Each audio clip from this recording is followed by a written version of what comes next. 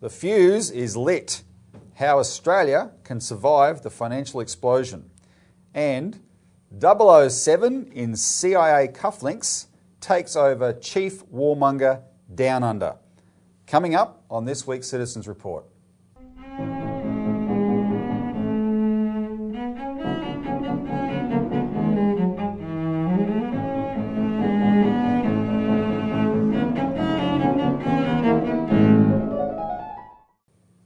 Welcome to the Citizens Report. It's the 6th of May 2022. I'm Robert Barwick and I'm joined today by Citizens Party founder and leader Craig Isherwood. Welcome, Craig. Yeah, thanks, Robbie.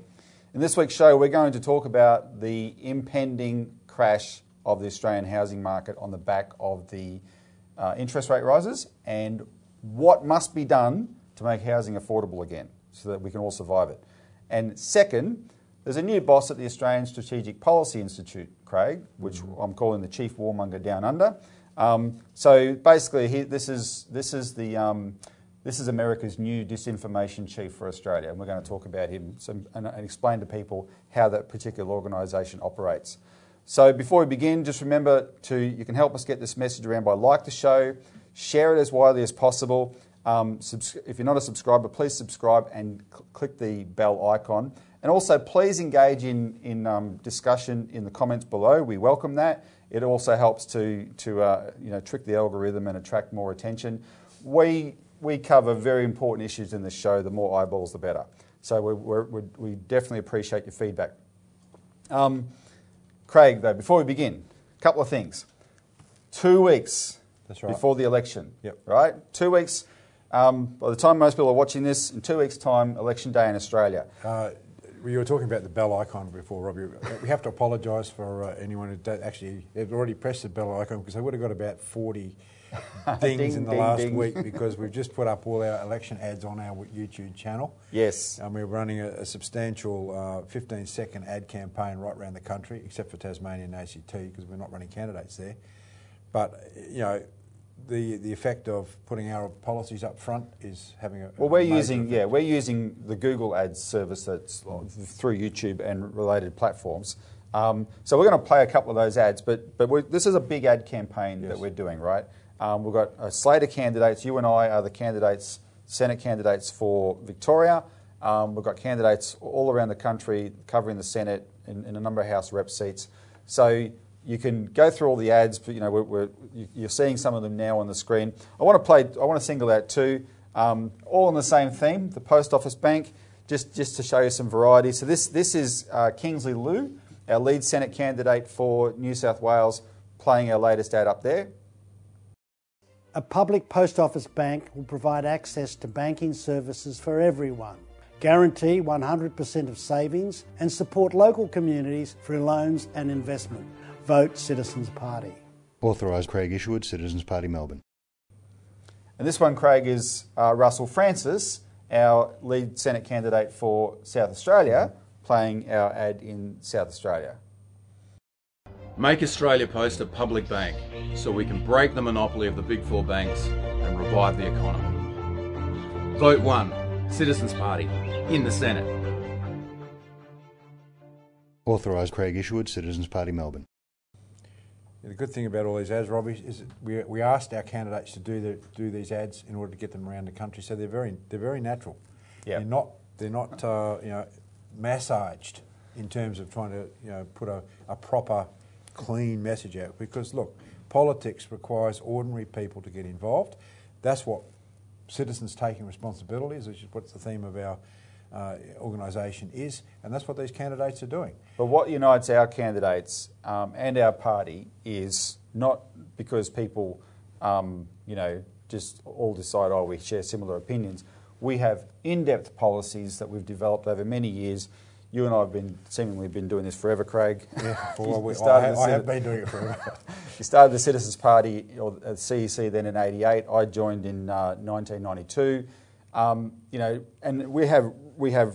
When people say do your own research, we have research for decades. We know more about national banking than anybody else in this country. And so our policy, which is what I want to talk about now, of a post office bank, we've zeroed in on that because this ticks so many boxes as a solution for Australians. And I just want to put out a call. We want to spend the last 2 weeks of this campaign really putting the acid on all the candidates we can find. What is your response to a post office bank proposal? Because we've got a press release on our website, which you can put the link to below, and we're going to do another one next week.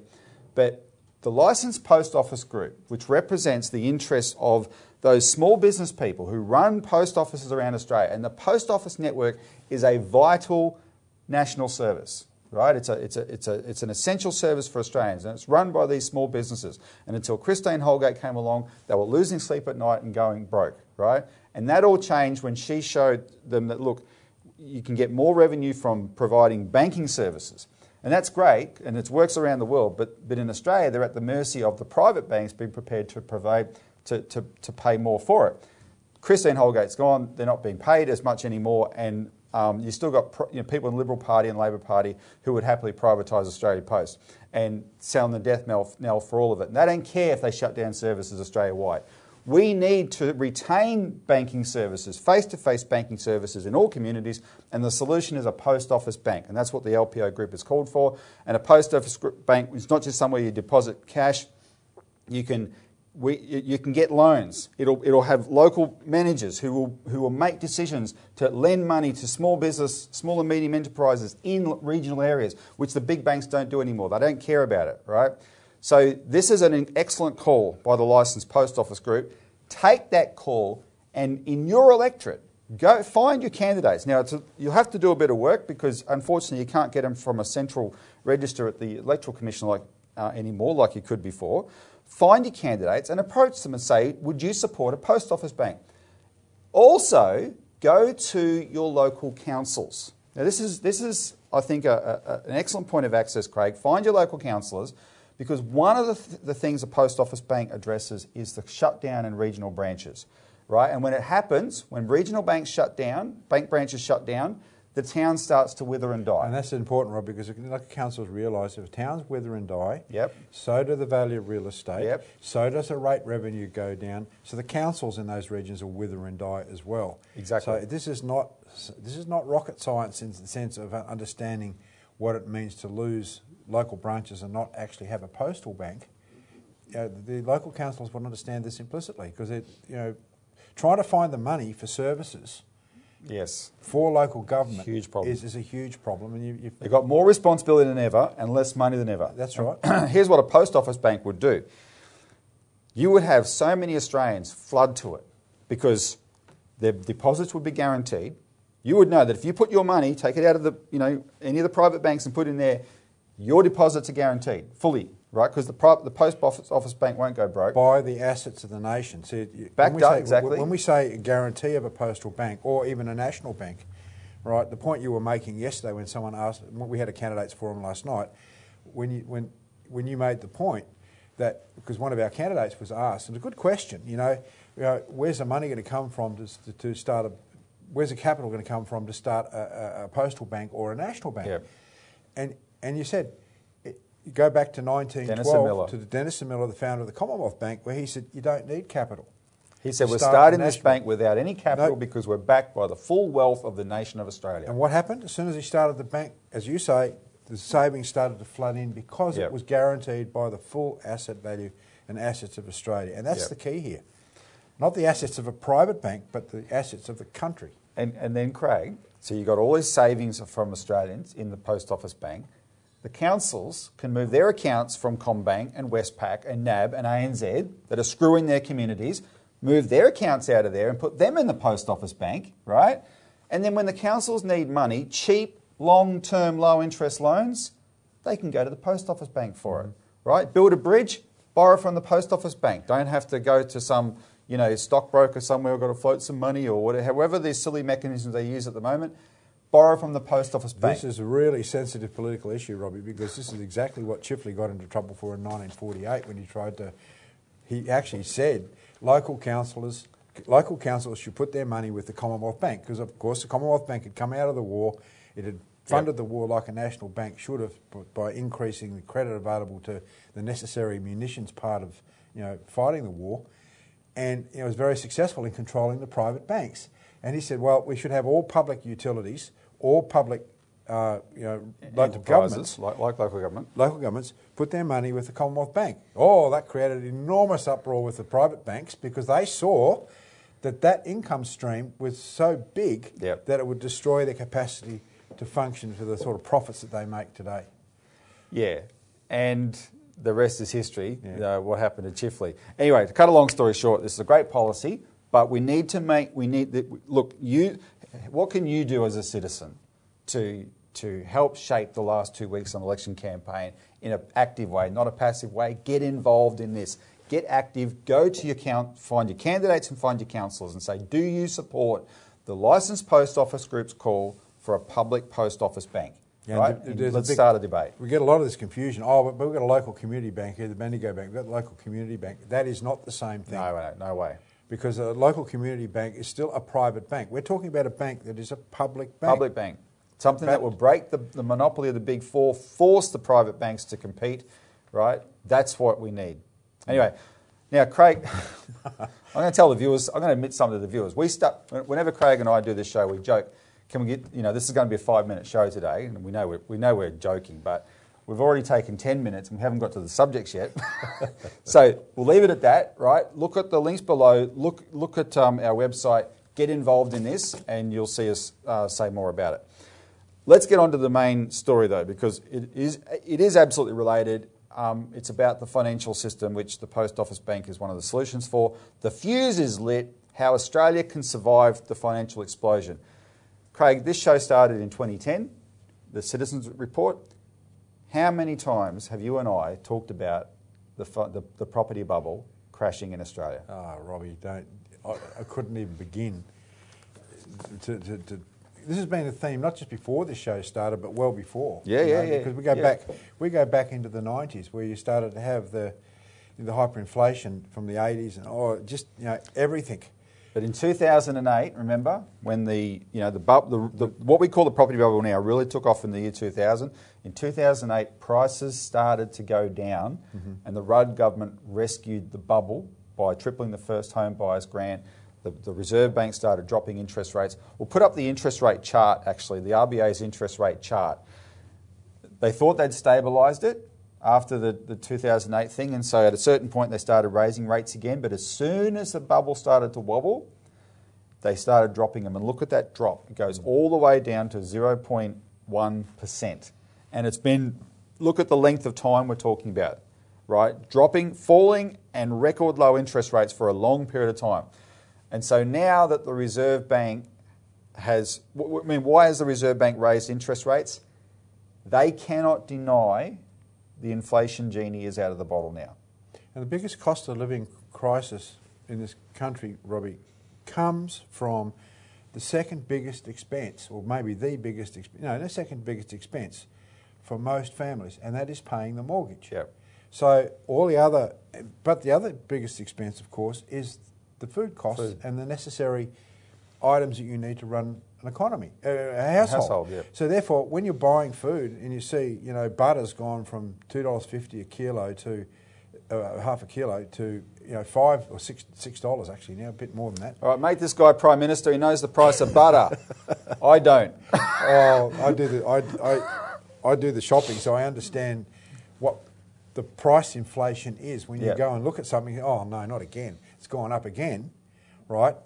And you start to think about families that have kids, school fees, utilities, or the heating costs necessarily associated with utilities. Now, it's really cold here in Melbourne right now, down to 3 degrees last night, and you're thinking, well, how many people couldn't afford to have heating last night? This is what's impacting the Morrison government right now, because they're responsible for what's happened in the last period that they've been in government.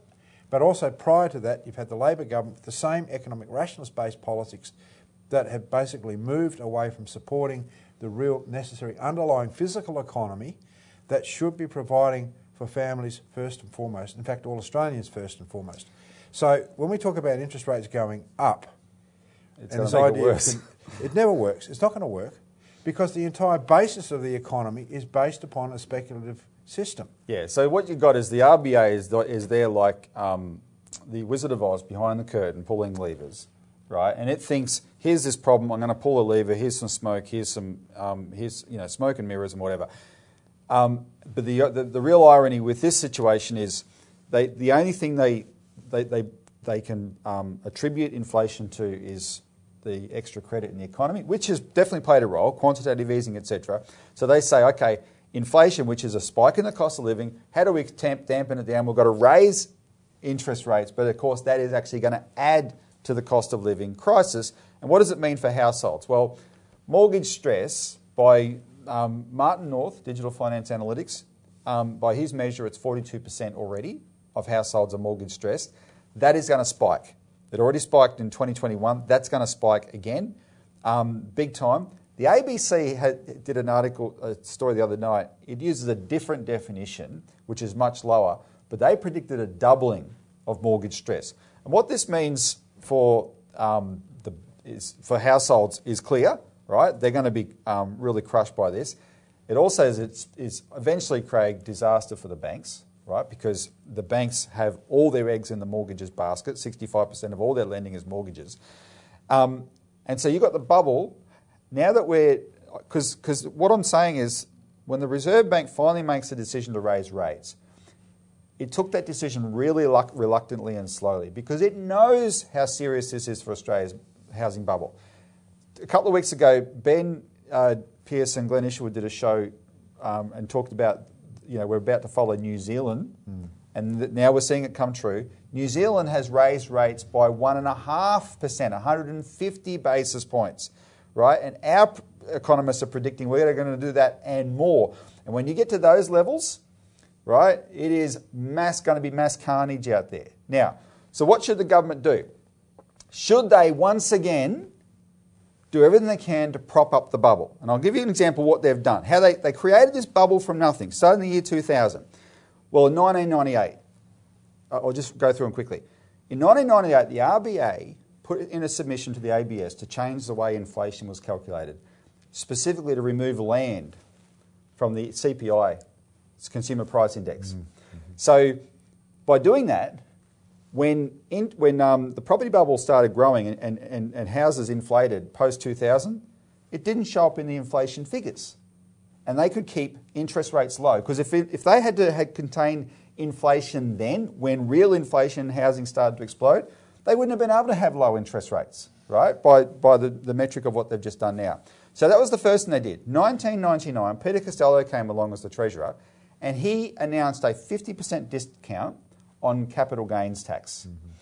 And that meant if you're an investor in housing, right, you paid half the tax you otherwise would have paid on that kind of speculation.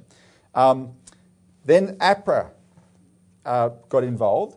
APRA, it's a technical thing, we don't have to go through it all, but basically APRA fiddled with what's called the risk weighting of mortgage loans compared to other loans, so that for a bank, they could pretend there was no risk in lending for mortgages, whereas there's risks in lending for small business and big business and other types of loans. So by pretending there's no risk, they didn't have to hold as much any capital essentially against those loans, and they were much more profitable for the banks. So of course for the banks it's like, okay, we want all mortgage loans, please, right? Mortgages, and that's flooding more and more money into the housing market. And then of course in 2001, John Howard announced the first home buyer incentive, the first home buyers grant. I remember it was $7,000. In 2008, to save the system, Rudd announced a tripling of that, $21,000. States had their own first home buyers grant. In Victoria at the time, Rudd tripled it. You could have got $35,000 from Victoria and the feds, right, as a first home buyers grant. Rudd lied when he announced it. He said, I remember the big announcement. He said, we have an announcement here to make housing more affordable. Yet later on, there's a book that I've got in there in my office. It's called Shitstorm. And that title was taken from what Rudd said on television at the time of the global financial crisis. And in that book, Lenore Taylor and David Uren revealed that the cabinet decision to triple the first home buyers grant was specifically taken to push house prices up. And they announced it as a housing affordability measure. No, it was a lie. It was about propping up the bubble. Yeah. So that's what's been happening. And more recently, 2019, prices started to come down. Michael Sukkar, Josh Frydenberg and Scott Morrison announced more incentives to prop up the bubble. The Reserve Bank dropped interest rates to next to nothing. And what the incentives included, you could buy a house on a 5% deposit, which is the most ridiculous thing of all time, right? And what did they achieve? During the pandemic, when we weren't doing anything, the fastest growth in house prices in the whole 20-year period is what they achieved. Because, Robbie, there's no solutions within this merry-go-round, right? No matter what they try to do, you can't have a bubble that's going to continue. And there's two aspects. Well, it always reaches a boundary condition. Yeah, and there's two aspects of mortgage stress that I want to point out. First of all, we always talk about the financial aspect. But what about the social costs and the medical costs? I mean, you've got huge amounts of stress. Yep. This leads to increased psychological problems within families, both in the parents and in the kids. This then burdens the medical system because you've got these sorts of problems coming on. And, that cost is never measured.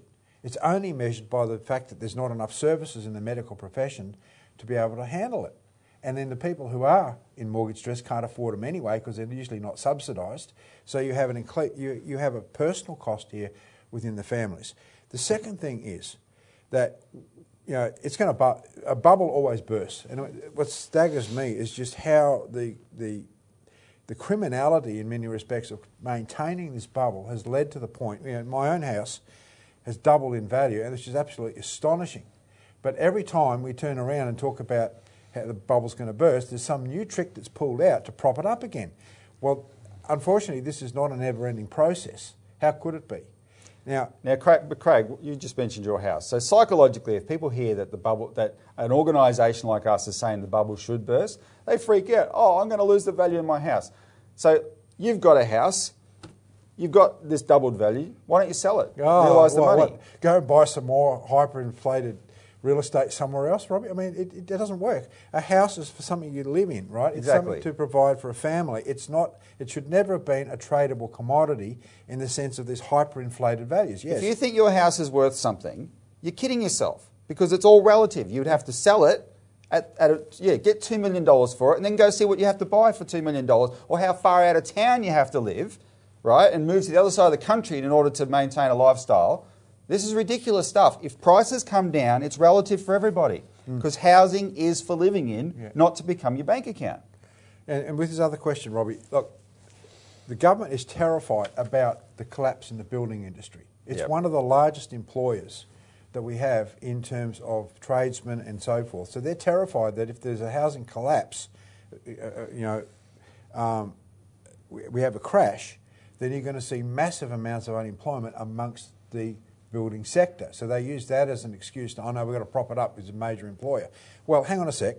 There's 500,000 people looking for homes, right? And we need a massive social housing program to build more accommodation, which is much, much cheaper to house many more people.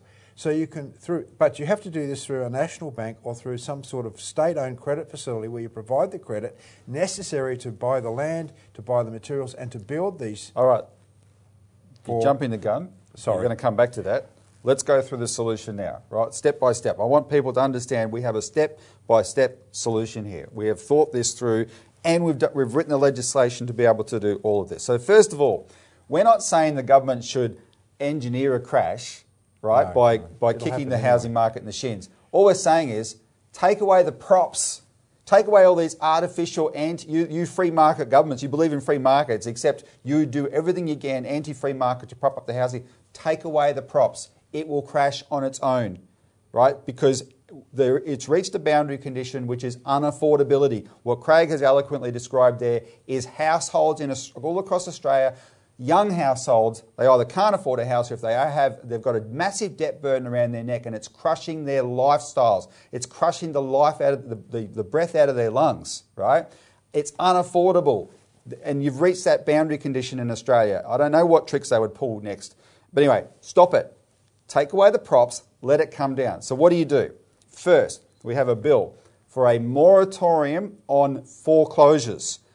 Across the board, nobody is allowed, the banks will not be allowed to foreclose on people's principal place of residence. If that's your family home, the bank will not be allowed to take it off you. We cannot, Craig, have in Australia what was allowed to happen in America in 2009. Those same bastard banks that got bailed out by the US government and the Federal Reserve then were allowed to turn around and they kicked 12 million people out of their homes. 12 million, 9 million households were thrown out of their homes, right? Often illegally. The banks didn't have the title to the homes they were evicting them from. There's a great movie.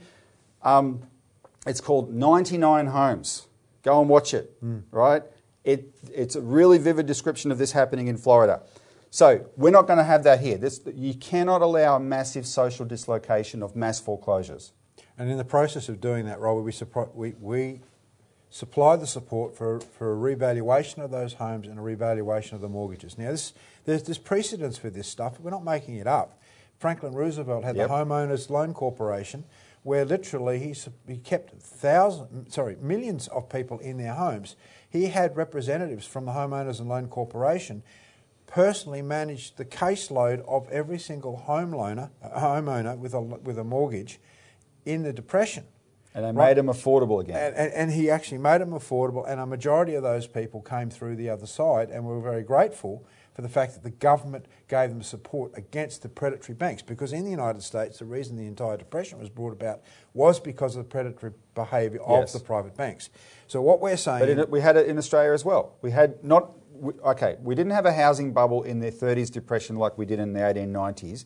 But because it was a depression, there was a risk of mass foreclosures. So we didn't have Roosevelt's Homeowners and Loan Corporation, but we did have moratoriums on evictions across the board. Yeah, and each state had their own type. We've done the work on this, Robbie. So this is not a case of having to fear the inevitable. If you've got a government, and this is where people got to think, you really want to have a Liberal Labor government in power when the housing market crashes?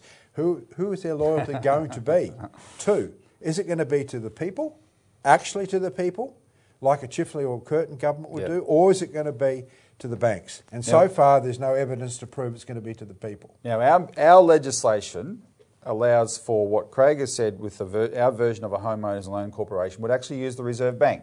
The Reserve Bank is Australia's public bank. It has a charter in its introduction that says it must be directed to the prosperity and welfare of the people of Australia, and it has powers that it can direct the private banks. We're proposing the Reserve Bank will essentially put all our banks into a form of temporary receivership and goes through and write down, because the house prices would have fallen to a third or whatever, write down the value of the mortgages to match the new prices, and this will have to be funded. The Reserve Bank has the capacity, because it's backed by the whole nation, to fund that the restructuring of those debts, right, in a way that doesn't result in mass bank crashes across the country as well, right? You restructure the debts of the borrowers so that their repayments, because they should keep paying their debts, but at the reduced value, is no more than 25% of their income, because that must become the standard. Any more than that, but in the old days you couldn't get a loan. In the days of regulated banking in Australia, you couldn't get a loan if your repayments were going to be more than 25% of your income, right? A quarter is the max to not be in mortgage stress. We can do that, and the Reserve Bank can fund this process. And then the final step is what you referred to earlier. There is going to be the private construction industry, right? There's something like 300,000 plus people work in probably more now. Last time we looked in 2019, it was 300,000 people work in construction in Australia. They're going to lose their jobs in a crash for sure, but they don't have to be sitting there on their hands. So you're proposing there must be a massive investment in social housing in Australia. It's desperately needed. And by the way, if you keep social housing up to like the right percentage proportion of social housing, that itself is a constraint on a bubble, right? The people say, well, why am I going to go pay through my nose for that? I'll use one of those houses. Also, Craig, infrastructure. This is premised on the National Bank, and we're saying take over the Reserve Bank, turn it back into a national bank. It can fund a boom in infrastructure construction in Australia, and all those people can have jobs in that. right? So you don't have and you're not just doing it to keep them in jobs. This is a very important thing. We need to recapitalise our economy in this way. We need to look at our economy and say, as one commentator describes it, our economy is based on houses and holes, right? Mines and a housing bubble. Now, we're not saying shut down the mines. We're saying we need an economy that does much more than that. But industry needs to be invested in. We need infrastructure. Open up the regions, right? So you can improve industry out there, including agricultural industry, etc. Start growing the regions again, right? Let them keep their bank branches, through the post office bank. The post office bank will be a source of capital for loans to local government, state government, and federal governments for this kind of investment in infrastructure as well. The local governments can borrow directly from the post office bank.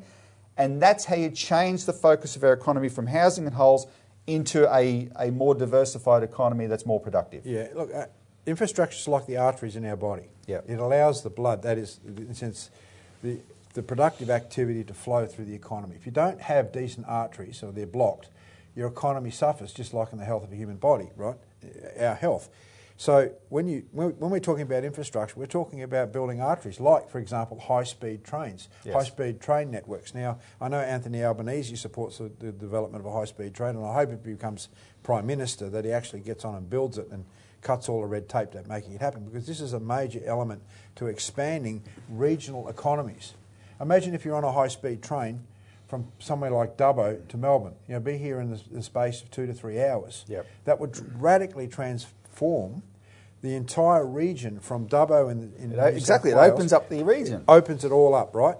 And the key here, we're going to actually do a video on this and have it on the YouTube channel before too long, after the election most probably. But this is what we understand is necessary for Australia. This is why we support the concept of physical economy first and foremost. You must fund the necessary infrastructure, the physical economic infrastructure necessary to support the population.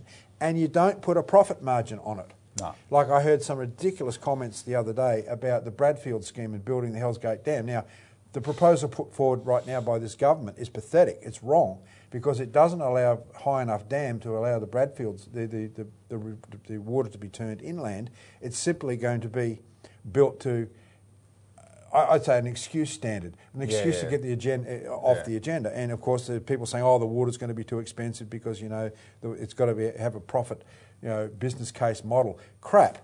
Under our proposals, you use a national bank. The national bank funds that dam and the building of that dam not over 5 years or 10 years, but over 50 years, because the economic benefit for a dam like that will be 100 years.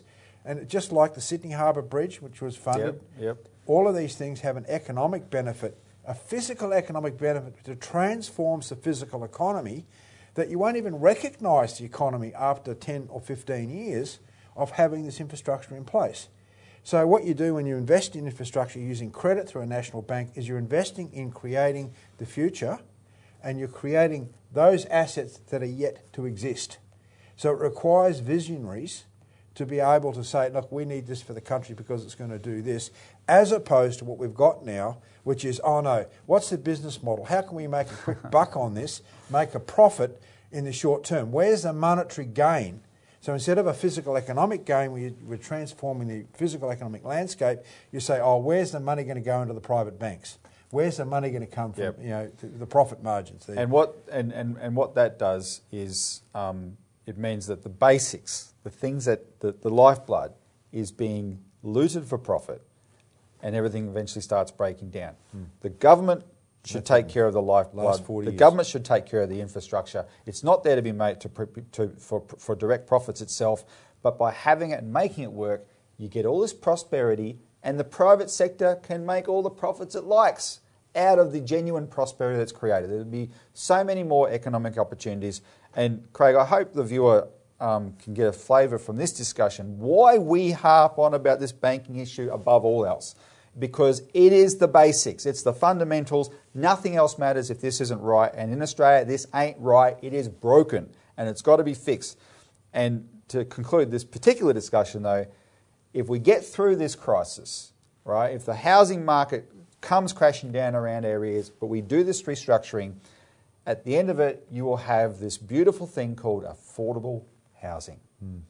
You will not have baby boomer parents, on the one hand, which I've witnessed at so many Christmas parties, on the one hand, bragging about how much their house is worth, on the other hand, crying in their beer about how their poor kids can't buy a house, right? No.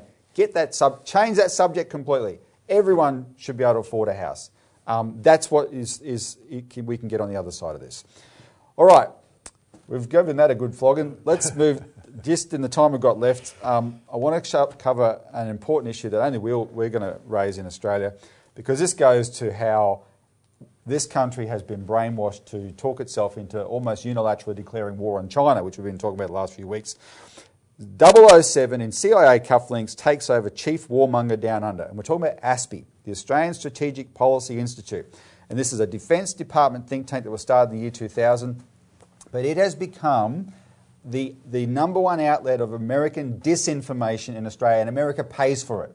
So it's funded mainly by the Defence Department, but its second biggest funder is the US State Department. It's also funded by the British government, the Dutch government, the Japanese government, and a stack of the biggest, most profitable weapons makers in the world. Where's the transparency register for this, Robbie? When the political parties have to go through all this transparency stuff. No. Funnily enough, it was ASPI that got the foreign interference law passed, where you had to register as a foreign agent. And then they knew, actually, this has bounced back on us, because they did have to register because they're funded by the US State Department. But they've pumped out all this anti-China stuff, anti-China, and it's all garbage. Like, we've got a guy in our office here, Richard Barden, has been debunking ASPI's lies since 2014, 2015, right? Anyway, why we're highlighting is because the head of ASPI that we've been going after this whole time, his name's Peter Jennings, he's now retiring. And there's a new guy coming in. And it's interesting who the new guy is, but I want to remind people who the old guy is. So Peter Jennings was, he was the head of this disinformation unit for the American government, but he had a pedigree himself. So, for instance, he was John Howard's advisor in 2003, who advised John Howard that we, Australia, must join the United States into invading Iraq. But get in his own words, Craig, his reasoning in his own words. I want to read the actual quote here.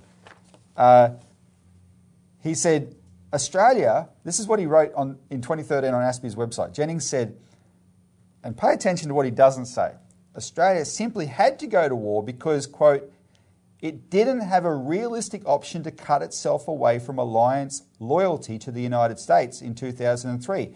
Had we done so, the alliance relationship would have been in profound crisis. That realisation informed much of the national security community's approach to the decision to deploy Australian forces, end quote. So he's saying we went to war to maintain our alliance with the United States. He did not say we went to war because we feared weapons of mass destruction. They knew it was a lie. Mm-hmm. This was, yes sir, no sir, 3 bags full sir. George Bush and Cheney are going to war, we're going to war too, we've got to maintain this alliance. That's why he said it. And so he was the perfect guy to be the head of ASPI. Anyway, the other thing he did, which just cracked us up at the time, this is an example of the sort of disinformation ASPI pumped out under him. It pumped out all this rubbish about the Uyghurs and all this stuff you've heard in recent times. But in 2016, we had the national census, and it was the first time it was online, remember? Mm-hmm. And a lot of viewers will remember this. It crashed, right? And Peter Jennings came out and said, China hacked us, China hacked us, China hacked us. And this became the story for a little while. China hacked us. But of course, they did an investigation. And what happened?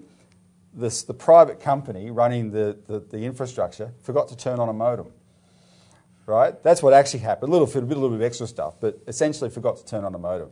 And this fool said, he's not a fool, he was doing it deliberately. Right? There's a lot of low-level things that are constantly said about China that just keep being pumped into people's heads, like, oh, China hacked the census, so that over time it builds up and builds up and builds up. And then when they say something completely ridiculous, like, China's security deal with the Solomon Islands means they're going to invade us, mm-hmm. right? People just swallow it because of this sort of stuff. Anyway, that's what he did. So I want to talk now about his replacement. His replacement is a guy named Justin Bassey. And Justin Bassey is clearly in the same mould, and you can see how this, remember it's called the Australian Strategic Policy Institute, this Australian, principally Australian government-funded think tank is actually something that does the bidding of the United States first and foremost. So here's some quotes about Bassey. The Sydney Morning Herald on the 24th of June 2019 described him as, quote, the closest thing to a bona fide Antipodean 007, fresh from assignment in the Office of National Intelligence, which used to be called the Office of National Assessment, our top spy agency. So just Antipodean means of the Southern Hemisphere, because the other James Bond existed in the Northern Hemisphere. Exactly. That's what the irony is. So the Southern Hemisphere's James Bond is now the head of ASPI. Yeah. Before that, the Sydney Morning Herald said, ASPI was National Security Advisor to Prime Minister Turnbull. 2019 is when he joined the Foreign Minister Maurice Payne's office. He was the advisor to Turnbull, whose 2016 Defence White Paper for the first time officially described China as the threat to the so-called rules-based global order. And he was previously a cybersecurity expert in the Attorney General's Department under George Brandis, the then Attorney General, where he was one of the key architects of the controversial data retention legislation the government introduced at that time. Now, I'm going to play a few minutes now of an interview that George Brandis did in late 2014 with David Spears about this legislation that Bassey was the architect of, right? People might remember this interview. Spears won a Walkley Award for it. This is where Spears is asking George Brandis to describe actually how the legislation would work in practice in terms of allowing the government to spy on us. Just watch. This is Sky News. Joining me now is the Attorney General, George Brandis. Welcome to the program. Hi, David. Let's start with this plan for mandatory retention of metadata. What is metadata in your view? Well, metadata is the best metaphor I can give you is imagine a letter, right? The metadata is the name and address on the envelope, not the content of the letter. So, what if I'm online though? I was going to give you the example of mobile phone communication, which is the most commonly used device by the security agencies. They can't access the content of calls. The content, of course, isn't retained, but the metadata is the phone number from which the call is initiated, the phone number to which the call is made, the identity of the owners of those numbers, the location from which the call is made, and the location of the recipient of the call. The time and the duration. The time, the duration. That's metadata. It gets more complicated when you talk about online internet. Well, it does a little, but essentially it's the same principle. It's not content. It's the details of the call. What basically has until now been maintained by the telcos for billing purposes. So we're not really asking the telcos to do anything other than they already do. But the difficulty here, I think I've explained... Well, do they all do this? Do they all... Well, this is the point. I mean, Dodo, for example, do they hold this stuff? Well, I don't know about... I don't want to talk about particular companies, but the general industry standard or practice has been that they've maintained this data for billing purposes because people used to be billed on a call-by-call basis, for example, in the case of phone calls. But now, of course, the phone companies sell blocks of time, and they bill according to blocks of time. So so increasingly, it won't be necessary for the companies, for their own purposes, to keep these as business records. But okay. Well, the Prime Minister said today it's not what you're doing on the internet; it's the sites you're visiting. So, will it be the sites that you're visiting? Well, it wouldn't extend to, for example, web surfing.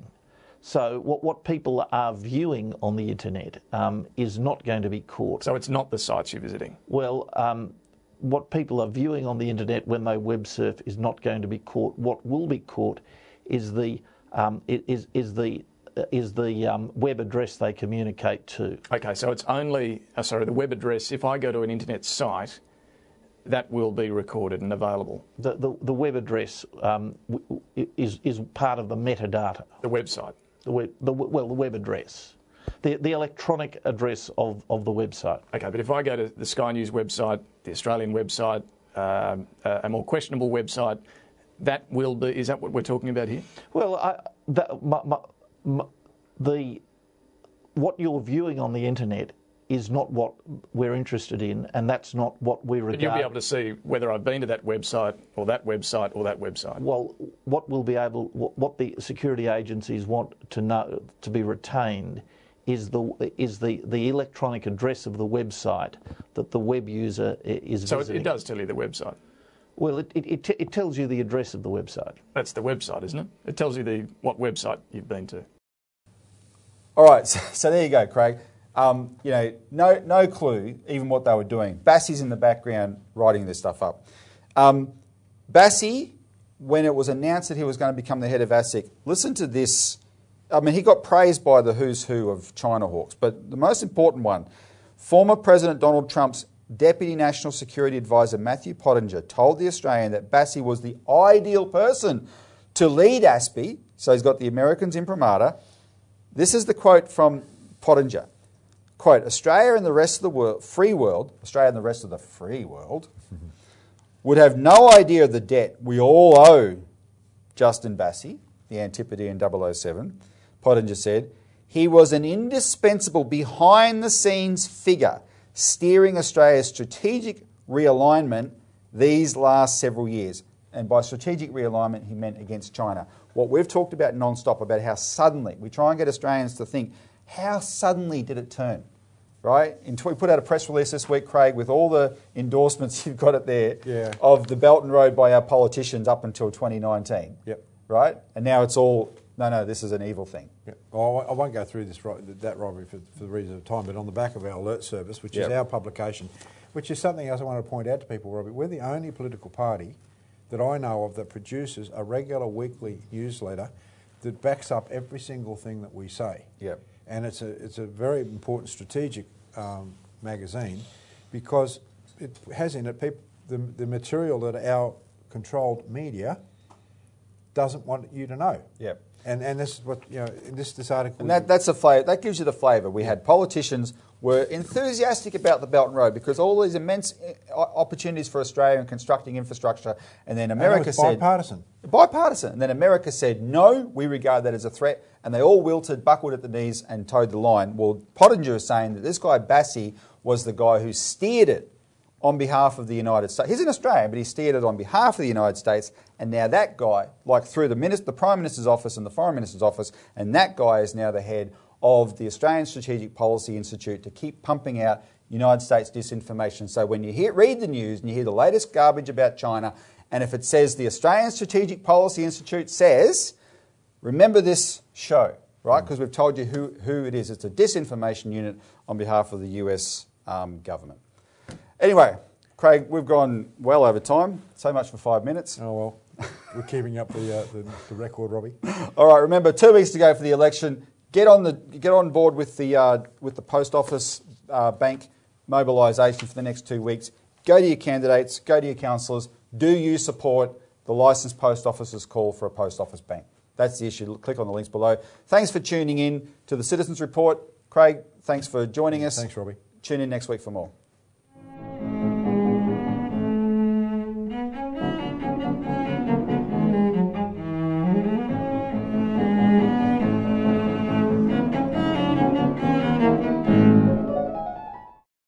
Authorised by Robert Bowick, Citizens Party, Melbourne.